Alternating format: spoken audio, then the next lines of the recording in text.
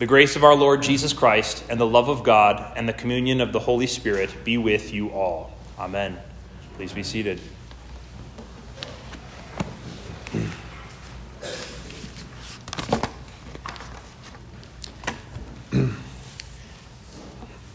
I'm not sure how often Holy Spirit celebrated saints' days in the past, but the feast day of St. Mary Magdalene was too interesting for us to pass up this year. The joy of Easter, to share the wonder of the Proverbs 31 woman with you, is too precious to skip. But first, I'd like to read you just a few sentences from our chief confessional document, the Augsburg Confession. The thing that makes us Lutheran, on what they have to say about the commemoration of saints. They write, "We teach that the saints are to be remembered so that we may strengthen our faith when we see how they experienced grace and how they were helped by their faith. Moreover, it is taught that each person, according to his or her calling, should take the saints' good works as an example. However, one must never forget that it cannot be demonstrated from Scripture that a person should call upon these saints in prayer or seek help from them in any way." And that's from the 21st article of the Augsburg Confession. Now today I proclaim to you, I exhort you from the life of Mary Magdalene, who was shown grace by Jesus Christ. And I would love to tell you about how her response of faithful service is to be admired and emulated in our own lives. Mary Magdalene is not only an admirable woman of faith, but an excellent example for all Christians to follow in her footsteps, much like the mother of Christ, Mary. The gospel writer Luke tells us that Mary Magdalene was one of the women who followed Jesus, but not only followed him, supported him out of their own means, cared for him along the whole way, made it possible for Jesus to do his ministry. All of these women, Luke says, were delivered from evil spirits or some sickness by Jesus. But Jesus specifically cast 7 demons out of Mary Magdalene. 7 demons. Imagine the darkness, the kind of darkness that she lived in. Imagine the darkness that she walked in, feeling lost, stumbling, no one helping her or leading the way, utterly lost, probably hopelessly abandoned. Did she have the hope of a future? Of marrying a man that loves her and would like to have children with her? Did she have hope of true love? Did she have hope of pretty much anything when she was lost in darkness, having 7 demons? Imagine tearful nights. Yet Jesus showed her mercy. Jesus showed her grace in a powerful way. Jesus delivered her out of darkness, cast out the very demons that plagued her life. She could never be the same again. It completely changed her life. No longer did she have to stumble in the darkness with no one to lead her, because now the light of the world himself was her guide. She went from untouchable, unlovable, to being rescued by the perfect man. Maybe at this point, she didn't have faith in anyone, let alone a man. But now her whole life had been given over to devotion to the God-man, Jesus Christ, who takes away the sin of the world, yes, but also the one who makes clean, who sets things back into place the way they ought to be, and is an infinite giver of love. There are a few things I'd like to clarify about Mary Magdalene before we continue. The first thing is that there's no reason for us to call her a prostitute. This was a mistake of a very lazy Pope, Gregory I, who in 591 woke up and preached that morning, confusing Mary Magdalene with Mary of Bethany. So in honor of the eighth commandment and to honor her, let's not call Mary Magdalene a prostitute like popular movies and TV shows and books like to do. And even if she was, let's emphasize the was, because she's no longer when she is a Christian. She's now a baptized daughter of God, like maybe you are.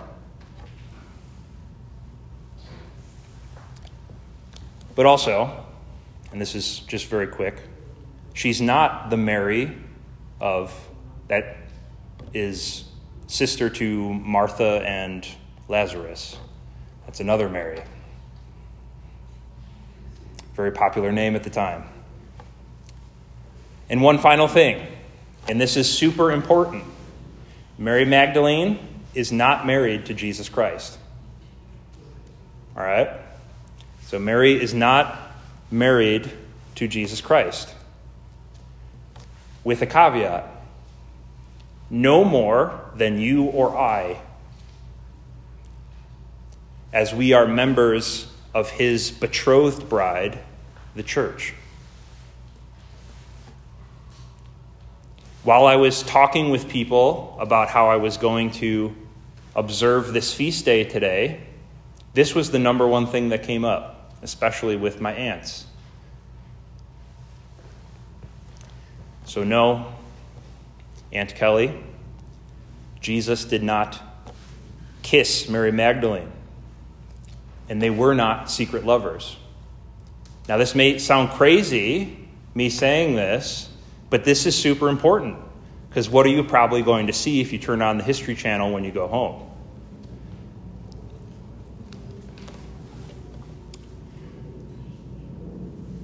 One more thing.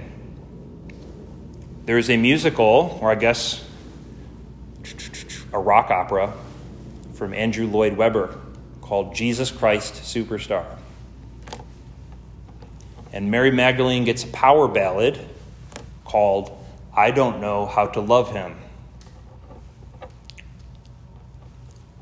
Hogwash. Mary Magdalene knew exactly how to love Jesus. The same way we are taught to, and precisely the way for which we are celebrating her feast day today, to learn her example of faith. Mary Magdalene loved Jesus and still does. And that's what's unique and amazing about Christian faith. Mary Magdalene still loves Jesus, even right now. And as we worship today, we join with angels, archangels, and all the company of heaven. We join with Mary Magdalene in love of Jesus. And the way that she sets an example is through her faithful, sacrificial love toward Jesus Christ, his church, and through her sharing of the gospel message with her loved ones. She was the first one to tell others that Jesus is risen. He is risen indeed. Hallelujah. Ever since she was delivered from sin by Jesus Christ, she contributed her own money to the support of his ministry. And while Christ's disciples hid during his crucifixion for the payment of our sins, Mary Magdalene, Luke says, watched from afar. And then she followed Nicodemus and Joseph of Arimathea, helped to wrap his body, to anoint it with aloes, myrrh, and other oils, and to lay him in the tomb. And may I pause and say that anyone that has served in the altar guild, protecting and preparing Christ's body and blood, continue in Mary's faithful footsteps in a position of great sacrificial service and love of Jesus Christ and his body, the church. Today in the gospel, we get the traditional Easter sunrise reading. There's quite a few services that are traditionally done on Easter morning, and the Easter sunrise gospel reading is John 20, when Mary discovers an empty tomb. We see Mary today wishing to continue her sacrificial love of Jesus.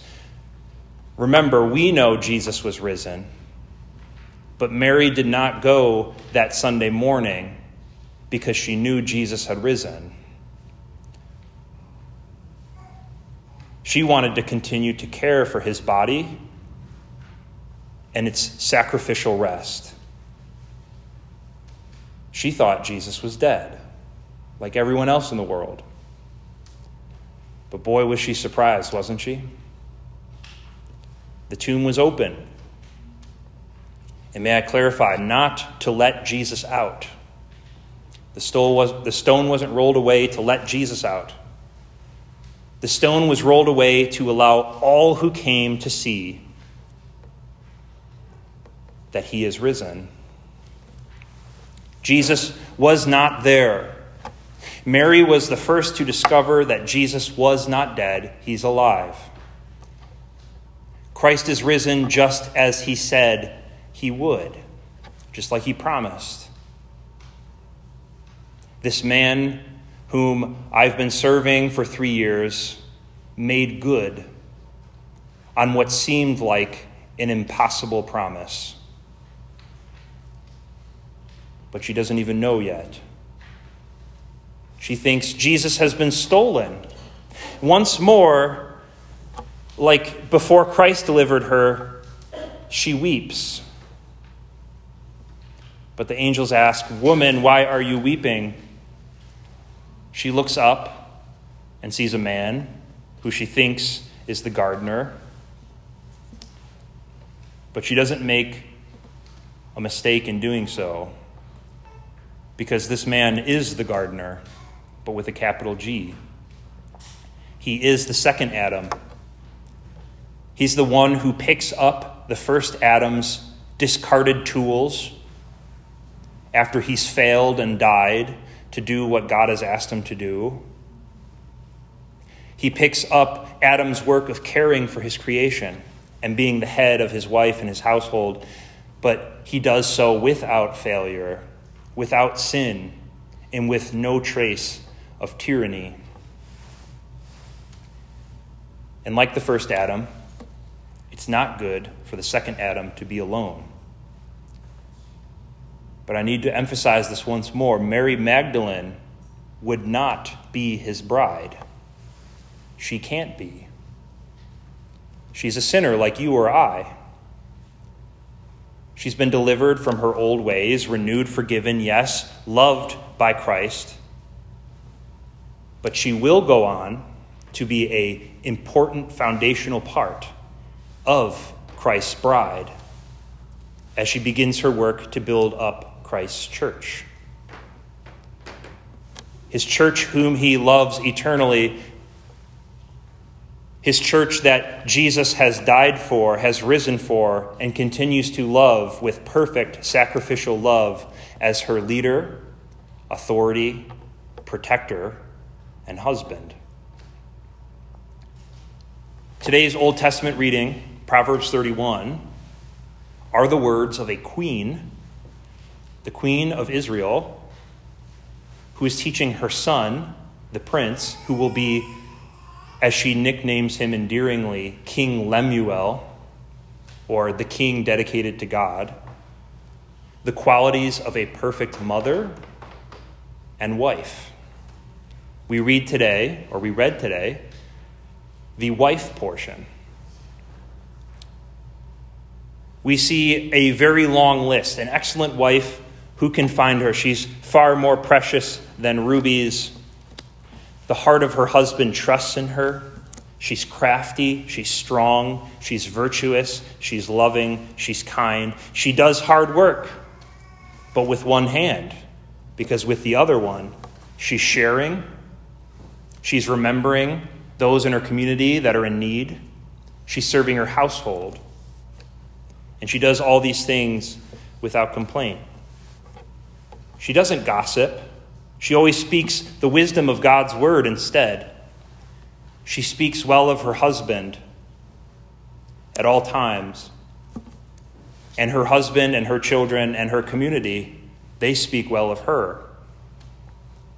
And her crowning glory is that above all else, she fears the Lord. She humbly serves and loves her head, Jesus Christ, and defers to Jesus' authority for her family. Even when the snow comes, she covers her household in scarlet with the blood-soaked robes of Jesus Christ's blood, the forgiveness of sins. And this humble, self-sacrificial love, learned from Jesus, emulated, vanquishes her fear of the future and her anxieties, because she knows that she too is washed in Jesus' sacrificial blood. She too has been delivered from the darkness of her sins, and no one can take that away from her.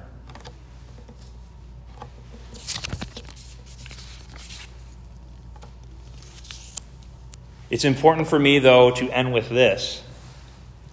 If you hear this description of this Proverbs 31 woman, and you feel that instead of being something blessed or being lovely, you hear it and you say, this is really a crushing weight.